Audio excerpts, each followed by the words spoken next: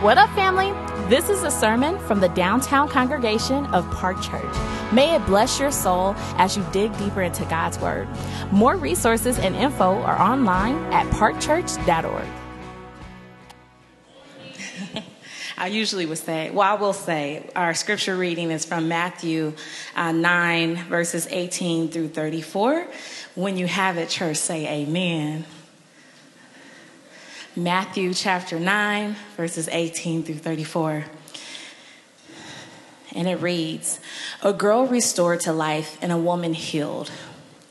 While he was saying these things to them, behold, a ruler came in and knelt before him, saying, 'My daughter had just died, but come and lay your hand on her, and she will live.' And Jesus rose and followed him with his disciples. And behold, a woman who had suffered from a discharge of blood for 12 years came up behind him and touched the fringe of his garment. For she said to herself, 'If I only touch his garment, I will be made well.' Jesus turned and seeing her, he said, 'Take heart, daughter, your faith has made you well.' And instantly the woman was made well. And when Jesus came to the ruler's house and saw the flute players and the crowd making a commotion, he said, 'Go away, for the girl is not dead but sleeping.' And they laughed at him. But when the crowd had been put outside, he went in and took her by the head, and the girl arose. And that report of this went through all the district. Jesus heals 2 blind men. And as Jesus passed on from there, 2 blind men followed him, crying aloud, 'Have mercy on us, Son of David.' When he entered the house, the blind man came to him, and Jesus said to them, 'Do you believe that I am able to do this?' They said to him, 'Yes, Lord.'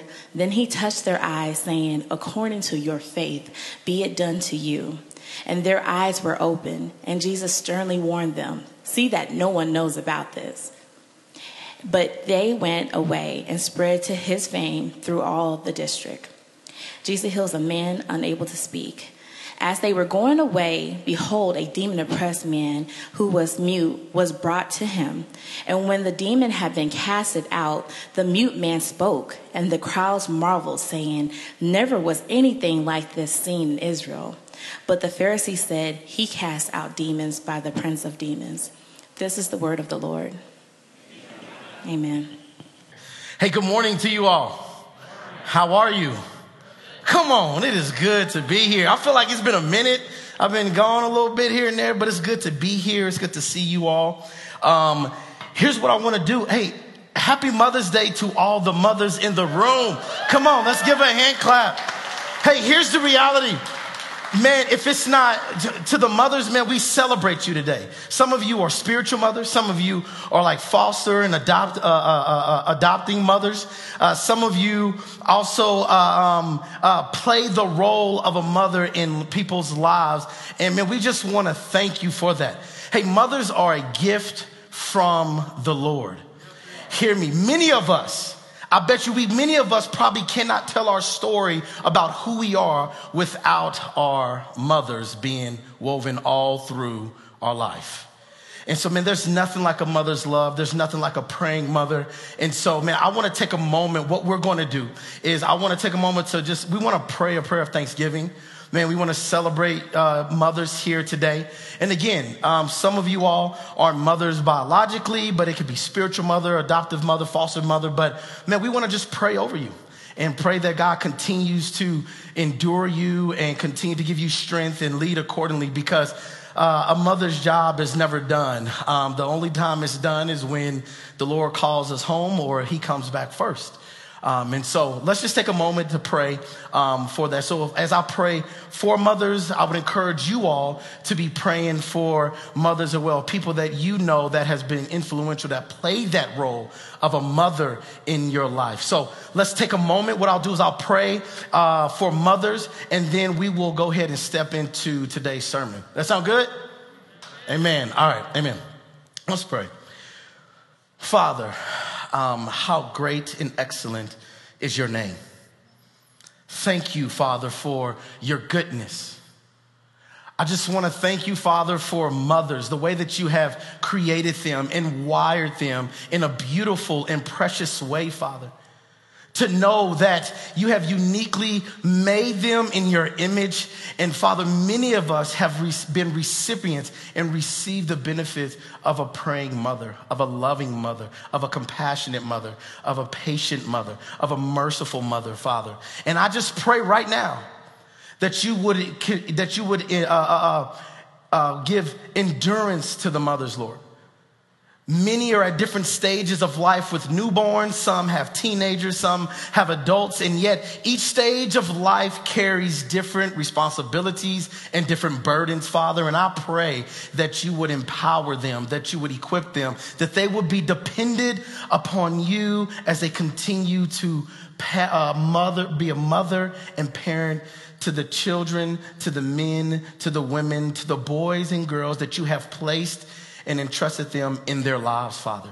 And I pray right now for those who what this day may mean that may not be such of a celebration, that you would be with them, Lord, that you would heal their heart, because there's wounds that has happened within human relation with their mother. So, Father, mend the hearts that are broken. Mend the hearts, Father, that give patience to those that need it in this time, Father.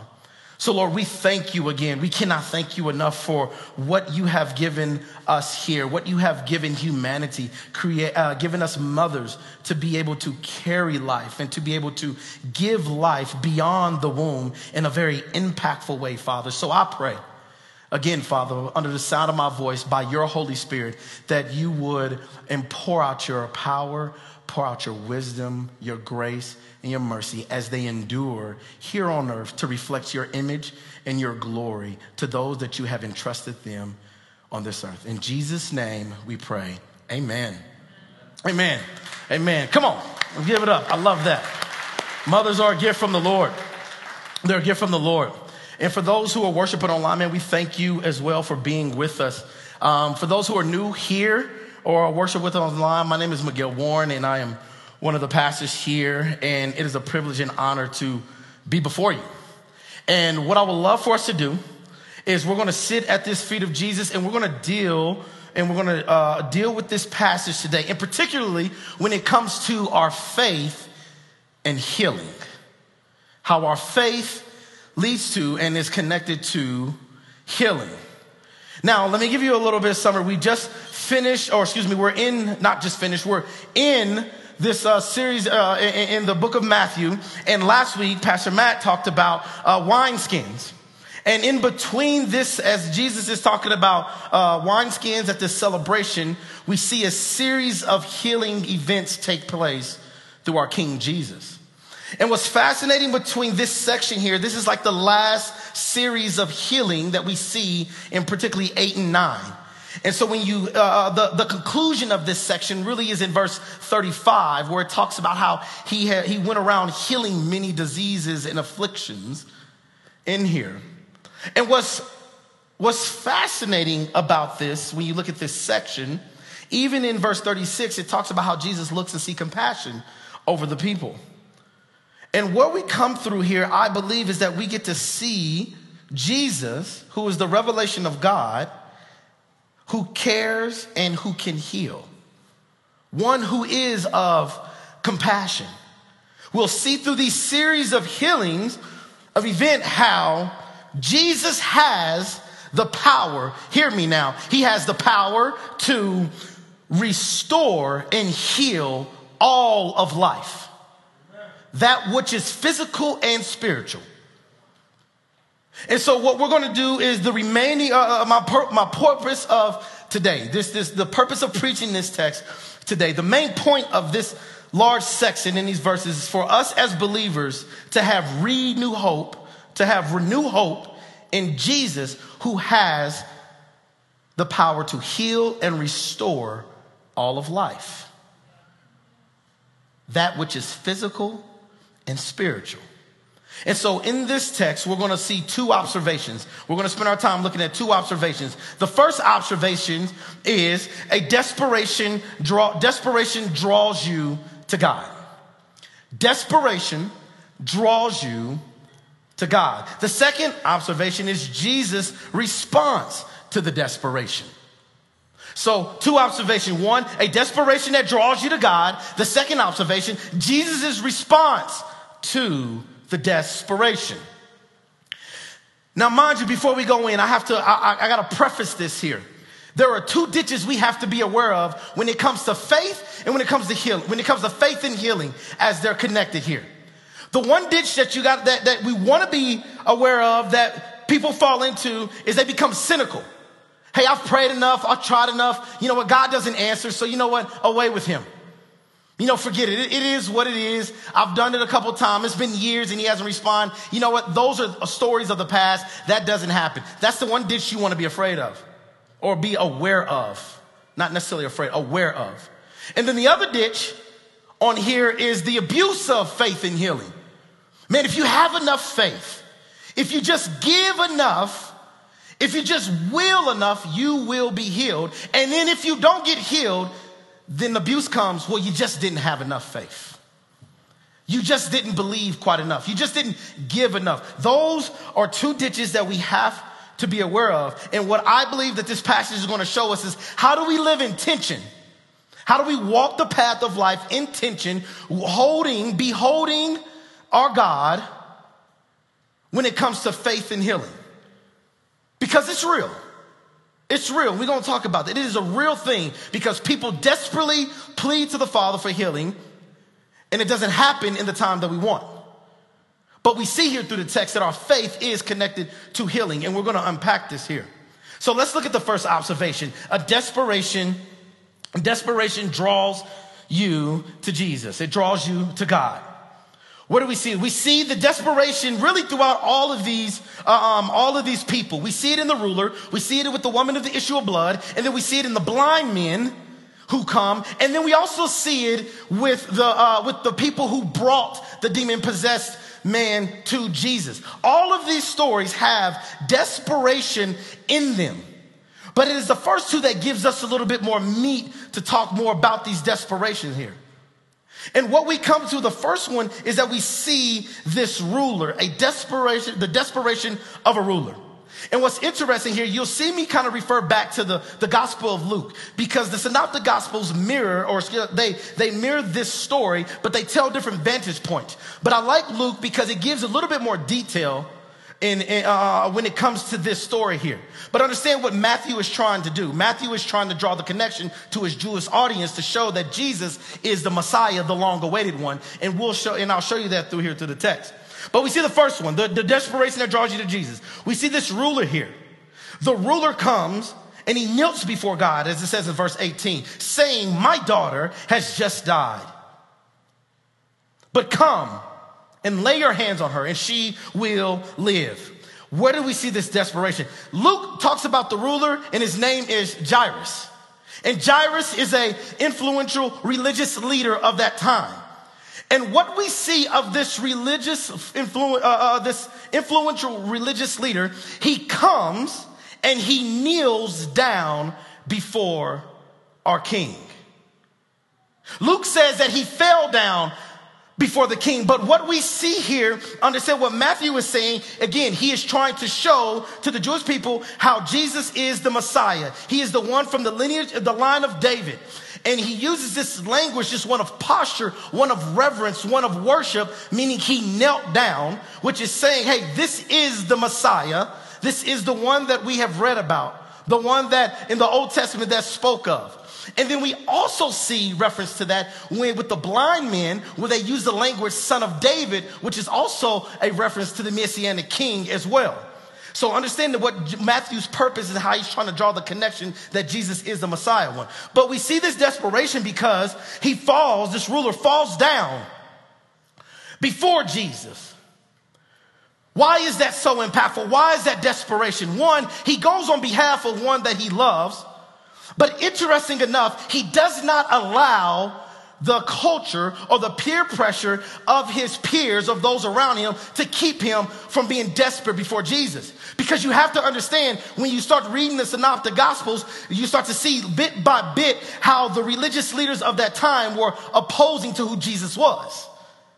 And so even in that time, he's saying, look, y'all may not believe who he is, but I've heard about him, and he is the one that is able to heal. And so he goes in desperation and falls before the king.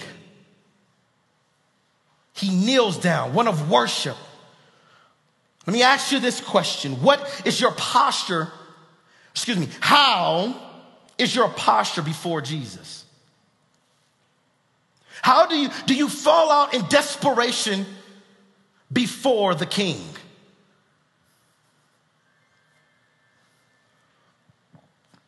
Because here's what my belief is that some of us, we don't move towards the desperation piece because we suppress the desperation that needs to be healed in our lives.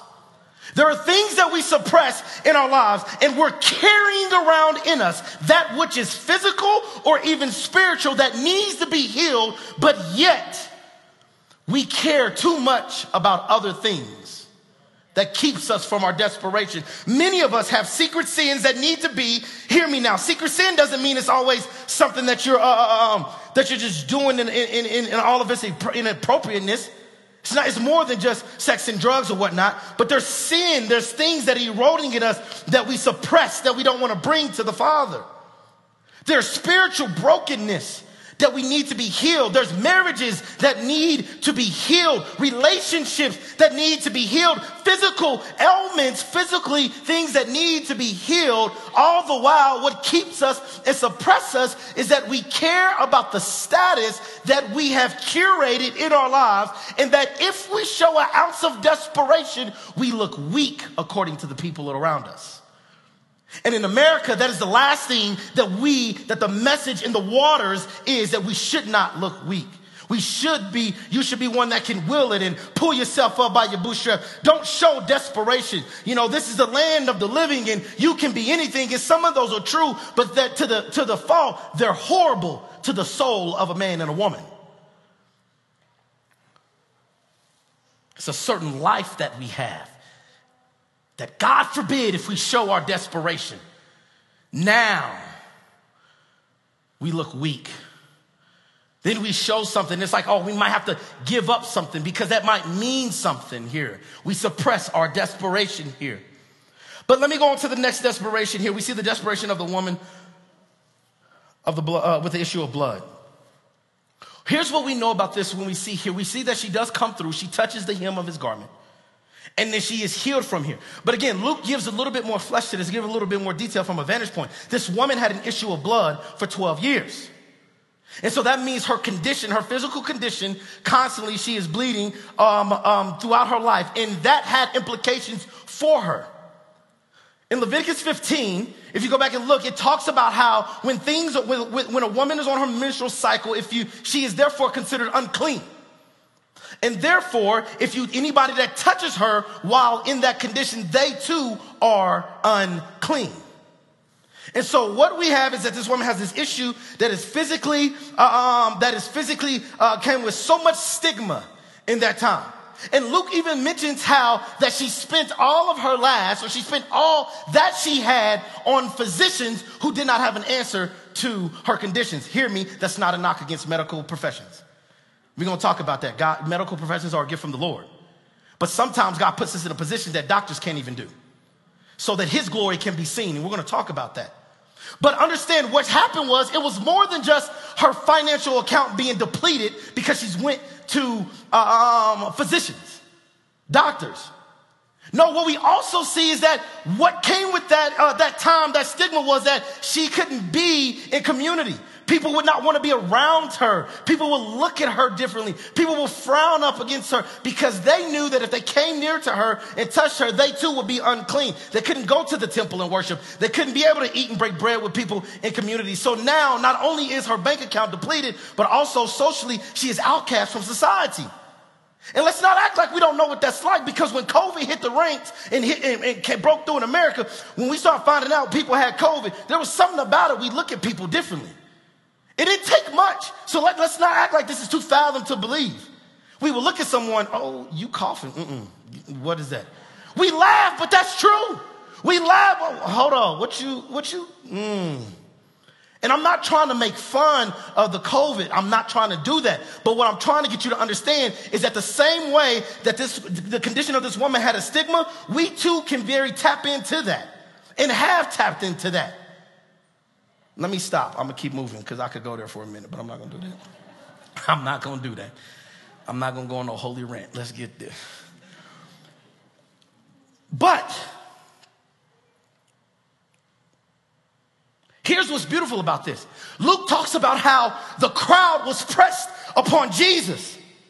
And when the crowd was pressed upon Jesus, again, he goes and asks, who touched me? But we won't go there. But we see that it wasn't like just this woman walked up and she just went and touched the hem of the garment and then she wanted to get healed. No, what happened was news was floating around about a man who could heal and one that could heal all things. So her curiosity was stirred enough to know that she heard enough about a king that can heal, and yet she did not allow the stigma of that time to keep her from the one who can heal.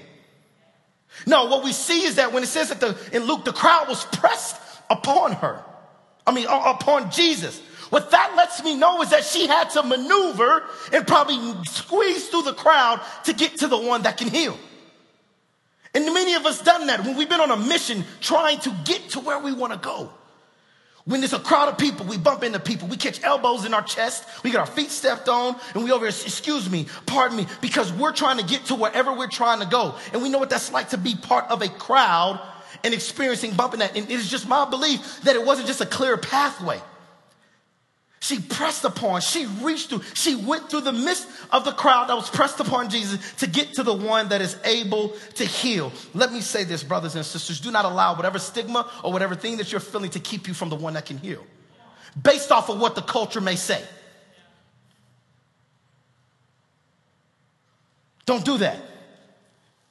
Do not allow the culture and its pressures, hear me, because the culture will say he can't heal.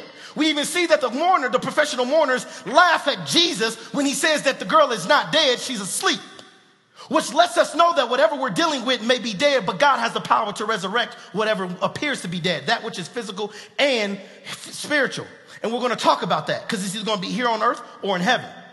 But then you have the Pharisees that says that he casts out demons against the prince of demons. Hear me, the culture will try to make you seem crazy and will try to suppress you in different ways when it comes to experiencing physical healing or spiritual healing. Do not, hear me, brothers and sisters, do not allow the pressures of this culture, of this world, keep you from the King, our Savior, who is able to heal and restore all of life.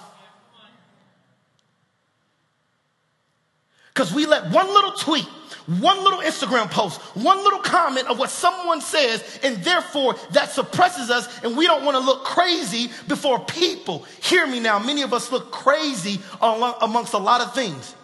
When Black Friday comes, we get crazy to go get these deals.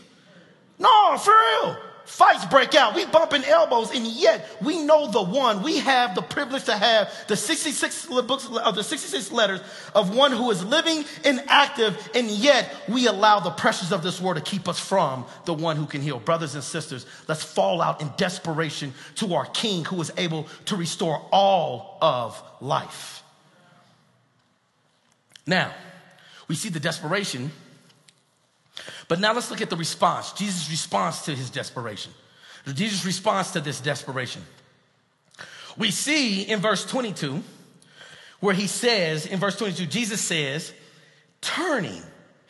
Jesus turned and seeing her said, "Take heart, daughter, your faith has made you well." Interesting. Notice you see the compassion that he models for us. He looks and says, daughter. One of compassion, not one of disgust or disdain, but daughter. His response to it, he says, your faith has made you well. We see the response in verse 25. Verse 25 is a response of the ruler's faith in verse 18. Verse 18, he says, but if you come and lay your hands on her, she, meaning his daughter, will be made well. And we see in verse 25 the response. When the crowd had been put out, he went in and took her by the hand, and the girl rose. And reports went throughout all the district. In verse 28 and 29, we see when he entered the house, the blind men came and Jesus said to them, "Do you believe that I am able to do this?" And their reply was, "Yes, Lord."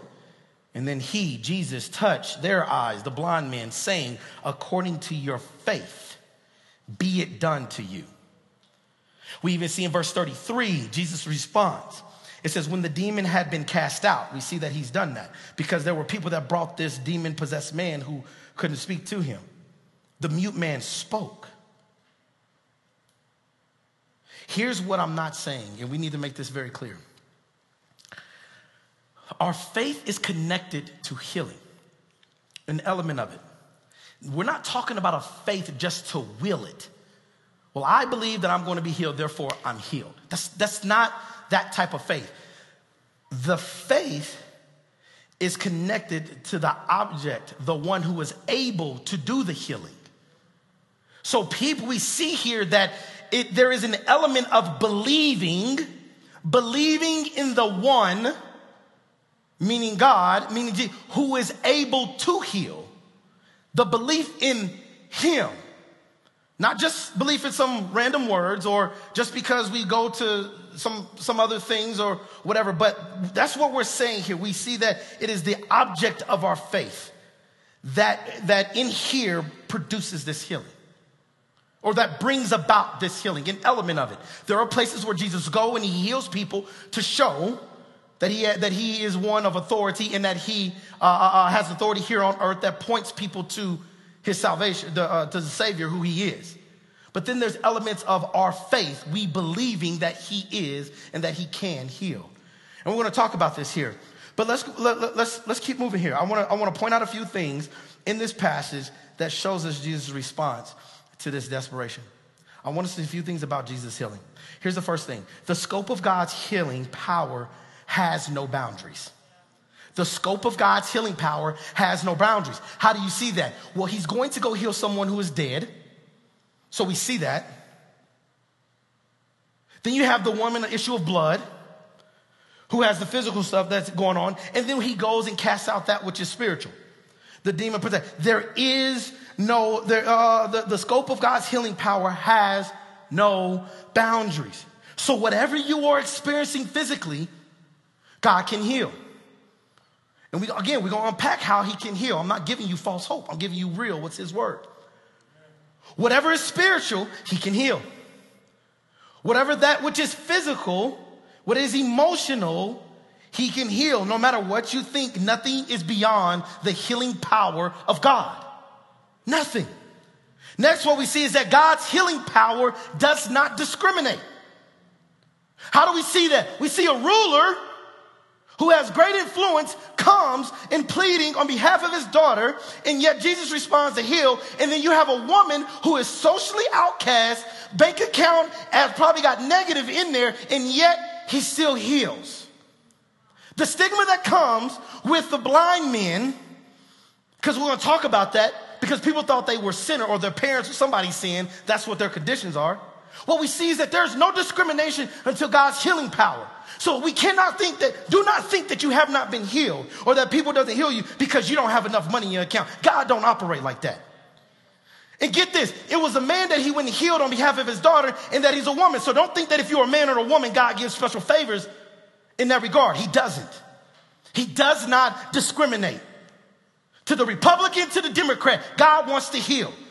Don't think that God gives preference over. Let me stop. There's no discrimination against God's healing power, regardless. What we also see is that Jesus gets close to what is unclean and not socially acceptable. See, understand, to touch something that was dead, the woman that was dead, therefore that person would be considered unclean. And then the woman who had the issue of blood, if anybody touched her, they will therefore be considered unclean. And yet we have a God that is willing to be close to the mess. Willing to be close to what is unpopular, not socially accepted, because again, we have a king that came not for those who don't need him, but those who are sick, those who are poor in spirit, those who need physical healing. Hear me now. He gets close to the mess. So whatever you think is all the ugly parts of our lives, if you think our God cannot heal, you can't deal with, but he can. Now, what we also see is that God's healing power is not limited. What do you mean? He's at a feast, unpacking wineskins, discipling, trying to get people to see who God is. And then the ruler comes and says, hey, my daughter is sick. I need you. If you would be willing, come. I'm paraphrasing. He says, come. My daughter is sick. Come, lay your hands and she will be healed. So Jesus and his disciples get up and walk. And as he's going to heal, he then heals a woman in the midst of it. As he's going to go heal someone else, he heals this woman who has the issue of blood. Then next thing you know, he goes and heals the blind man. And then he heals the demon-possessed person here. What we see is that there is no limit to God's healing power. It's not like his healing power has a tank. Oh, it's on E. I done healed 3 people today. So I'm going to need you to grab a ticket, call the DMV. You can schedule your appointment, come in, and then I'm going to heal you on this day at that time. That's not the God that we serve. No, it's no limit to it. He's not saying grab a ticket and stand in line. No, what we see as he's going about doing ministry, there's no limit to his healing power. He can heal, again, the scope of it, whatever you're dealing with, but also he can heal people at multiple times in different places. There's no limit to his healing power. And then this last one here is sickness, disease, and the spiritual is subject to Jesus' authority and power. There is no sickness, no disease, or brokenness that can trump God. No pun intended. But what I'm saying is that, here's what I'm saying, that what we see that in the midst of what is physically needs to be restored, what is spiritually needs to be restored and healed, it does not prevail in his presence. And we're going to talk about that. Now, let's park this here real quick. We need to unpack some things and become very clear. As I told you, our faith, the believing faith in the one who can heal, produces healing. Jesus says, your faith has made you well. Your faith has made you well. Then he goes on and says to the women issue of blood. And then we see the faith demonstrated in the ruler when he goes before and falls down in desperation to ask his daughter to be healed. But then he tells the blind men, according to your faith, it be done to you. Now, again, I have to make this very clear. He is not saying that because your faith meter is X amount, therefore now you are healed. That's not what he's saying. It is not that, the quality of your faith therefore produces healing. That's not what he is getting at. And hear me now. Again, it is the object of our faith, believing in the one who is able to heal brings about healing. But let me say this again. Faith and doubt can mix in the midst of healing. Where do you see that? The woman said, if you look here in the passage, in particular, look at verse 21. It said, for she said to herself, if I only touch his garment. This if I only touch, introduces a measure of doubt into the woman's statement. So do not think that if there is doubt, God is saying, therefore I won't heal you. That's not what it's getting at. Because there could be, if we're honest, if you've been laboring for healing for many years, that can wear on us for a while. And then there could be an element of like, man, all right, people want to pray for me. Okay.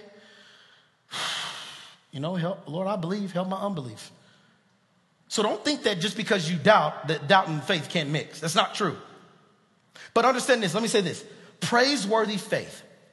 Again, one that can worship the one who is able to heal. Praiseworthy faith does not doubt God's ability to act, but it does not presume to know how he will choose to act. Let me say that again. Praiseworthy faith does not doubt God's ability to act, but it does not presume to know how he will choose to act. So again, there's an element of like, okay, I know he can heal. I just don't know how he's going to do it, when he's going to do it. And we're going to unpack that here. And I need to say this here. Let's get real. We've been getting real, but let's get real. I need you to understand something. I need to make something very clear. God,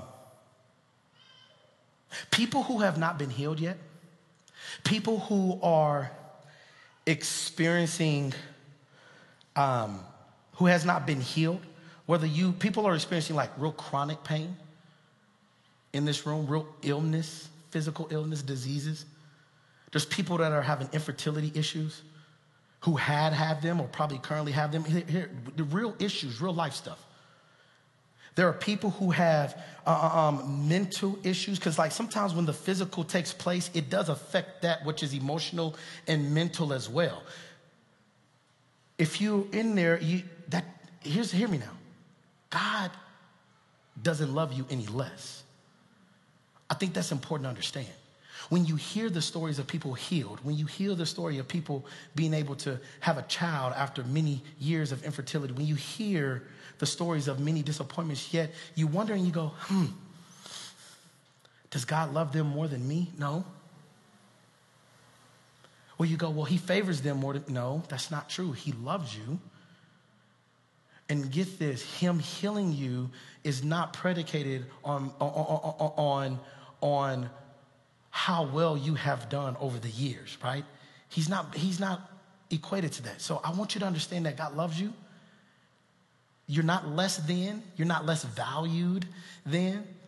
It's not like, oh, they got more favor. Well, I need to pray more so God's going to heal them. That ain't what God, no. I think you need to hear that because that is the spiritual abuse that people have said and that the enemy does, which is a lie from the pit of hell, thinking that you're not enough because you haven't done enough. Newsflash, our salvation is not predicated on doing enough. We have a God that is consistent across the board. So why is he going to sit here and choose to heal people based on doing enough or if you're performing enough? Our salvation is not even predicated on that. But I think you need to understand that because that's real. That is a real thing with the issues that we deal with every day. Hear me now. And I say this in love.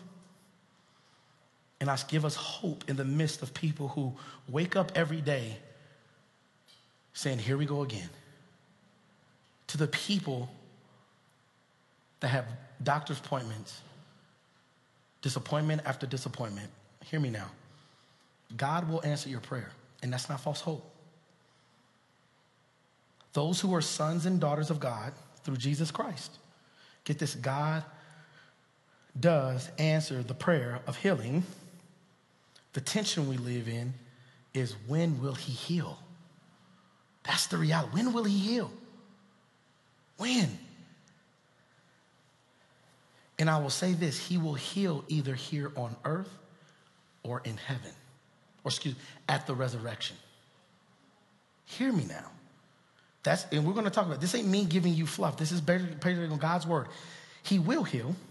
It's either here on earth or at the resurrection.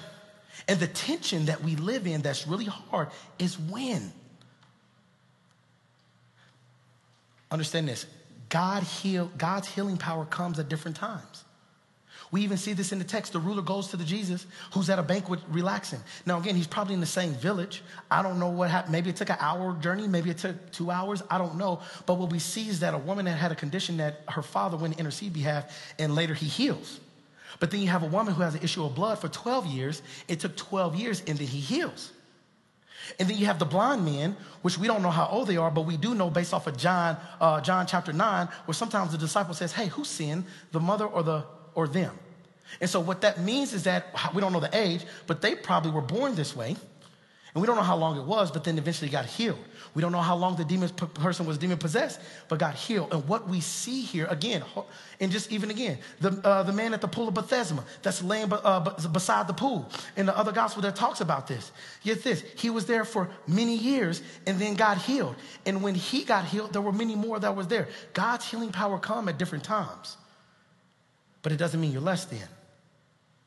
And here's the question. You say, well, God will heal on earth or at the resurrection. True. While on earth, understand, we experience a scope of his healing in this way. Sometimes he healed instantly, and sometimes his healing is progressively. Why do I say that? Instantly, you're praying, there's something that comes on, and then you pray, and then immediately it is healed. It is gone. That happens. But then you also see progressively God healing, get this, through, here we go, our medical professions and the things that he put in place here on earth. So when you go to the doctor and the doctor says, I need you to take this, I need you to do these exercises, or hey, we're going to have to perform this procedure and this surgery, and we're going to have to, or you have to take these type of medication that's going to help you engage with this. Understand that is God working through humanity. Get this, where do you think the doctors and all these physicians get their knowledge from? They don't get it on their own. Yes, they read a book, but it comes ultimately from the one who knows all and who has all.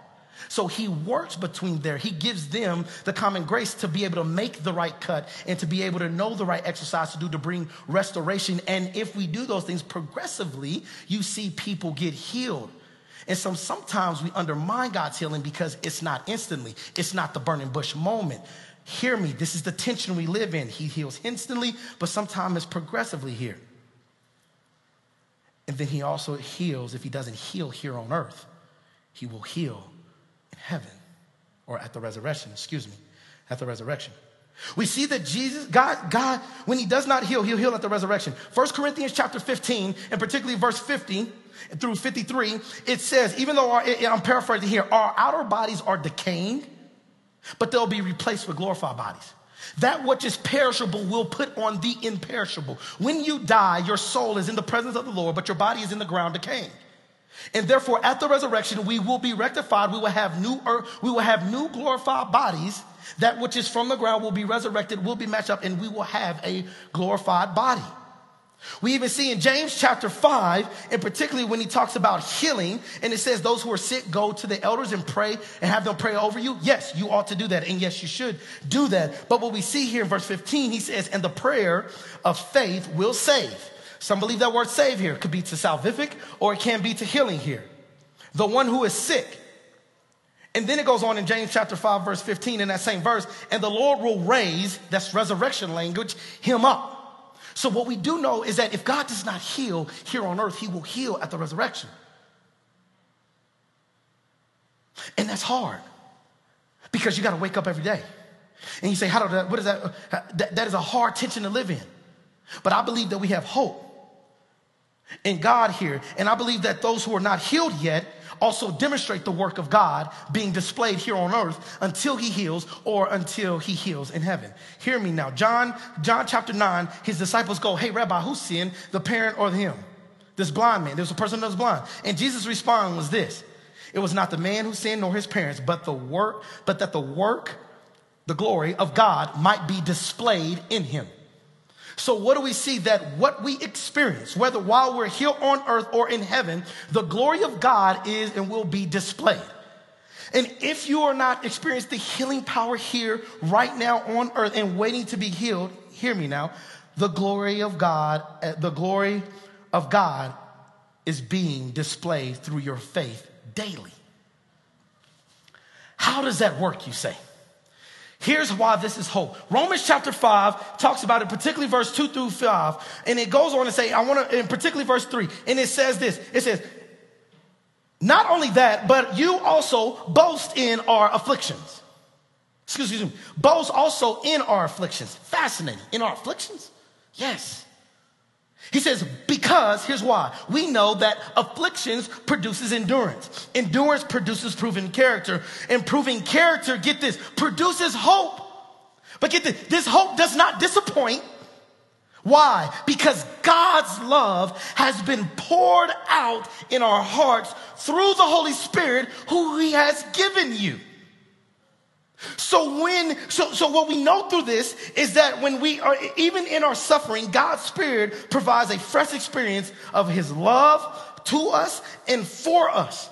And when people ask you every day, those who wake up and you go to the doctor's appointment and get disappointing news that we don't know what's going on, or you get news that your loved one has X amount of days to live or months to live, or when you're trying to figure out what is going on and you wake up and your feet hit the ground and you're like, this is about to be another exhausting day because I got pain through my body that I'm praying that God heals, but yet I still got to go do a job.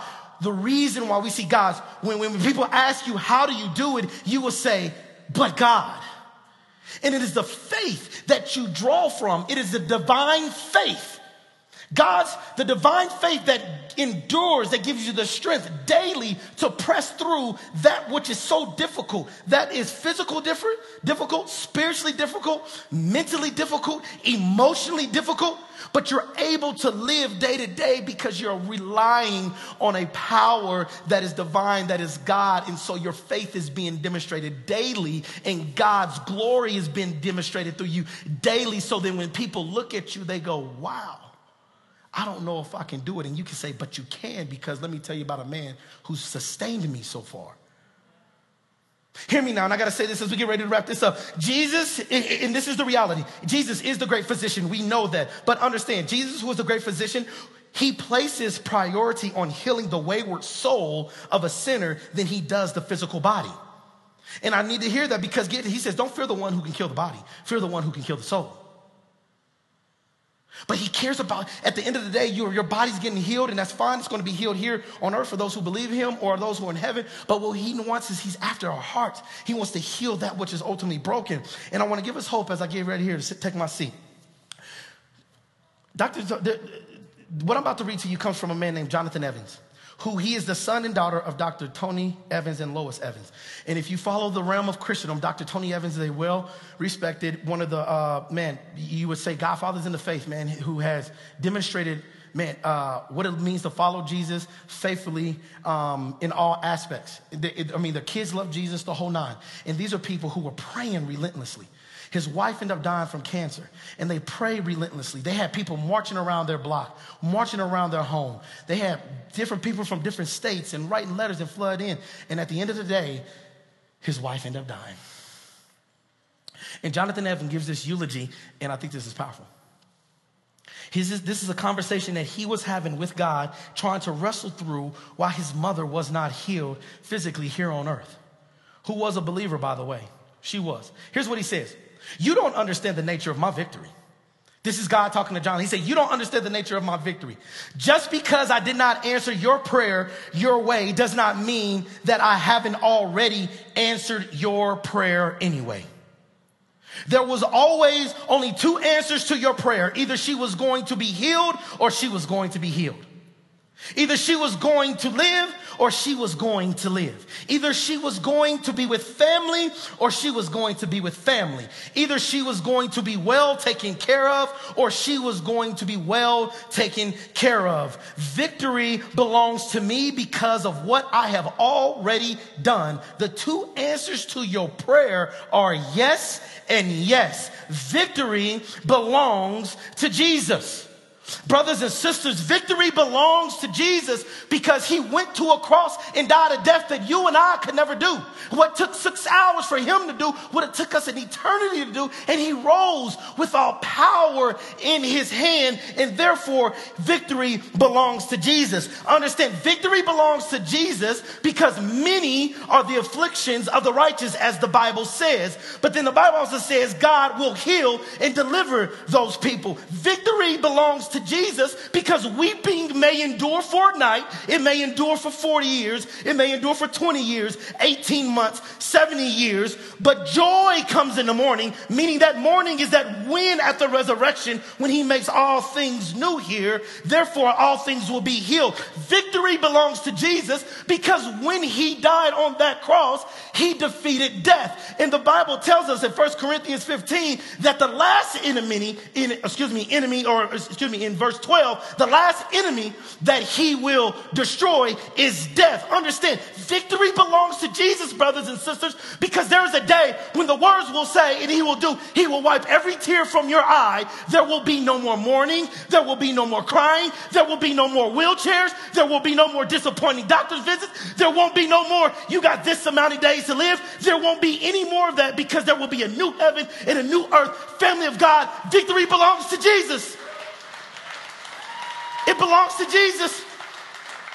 It doesn't belong to Caesar. It doesn't belong to your bank account, but it belongs to Jesus. And brothers and sisters, let us be a church that is desperate for our God. Let's be one that lays out a posture of worship before our God, because we can care less what the culture tells us, because we know we serve a God who is able to heal and restore all of life. Let us pray. Father, we thank you. We love you. We know that victory belongs to you. But Father, right now, I pray for my brothers and sisters. I pray for our church right now because many are tired and it's hard. We've labored on behalf of someone who we want to see healed, who hasn't been healed yet, who has unanswered prayers. And then we also labor on behalf to be able to experience healing ourselves, that which is physically and spiritually and emotionally as well. But Father, victory belongs to you, and help us to continue to endure, to live in the tension, to know that if you haven't healed yet, you will heal. And I'm grateful that we serve a God that doesn't have limits to his healing, that there's no boundaries to his healing power. So God, help us to continue to endure. Be with us right now. Speak to our hearts right now. Give us the strength that only comes from you. In your son, Jesus' name we pray. Amen. Thanks for listening. Park Church exists to make disciples of Jesus for the glory of God and for the joy of all people. If you enjoyed this, make sure you share it with someone. We'd also love to hear from you on social media. Find us at Park Church Denver. Lastly, more resources and info are available online at parkchurch.org. Peace and love.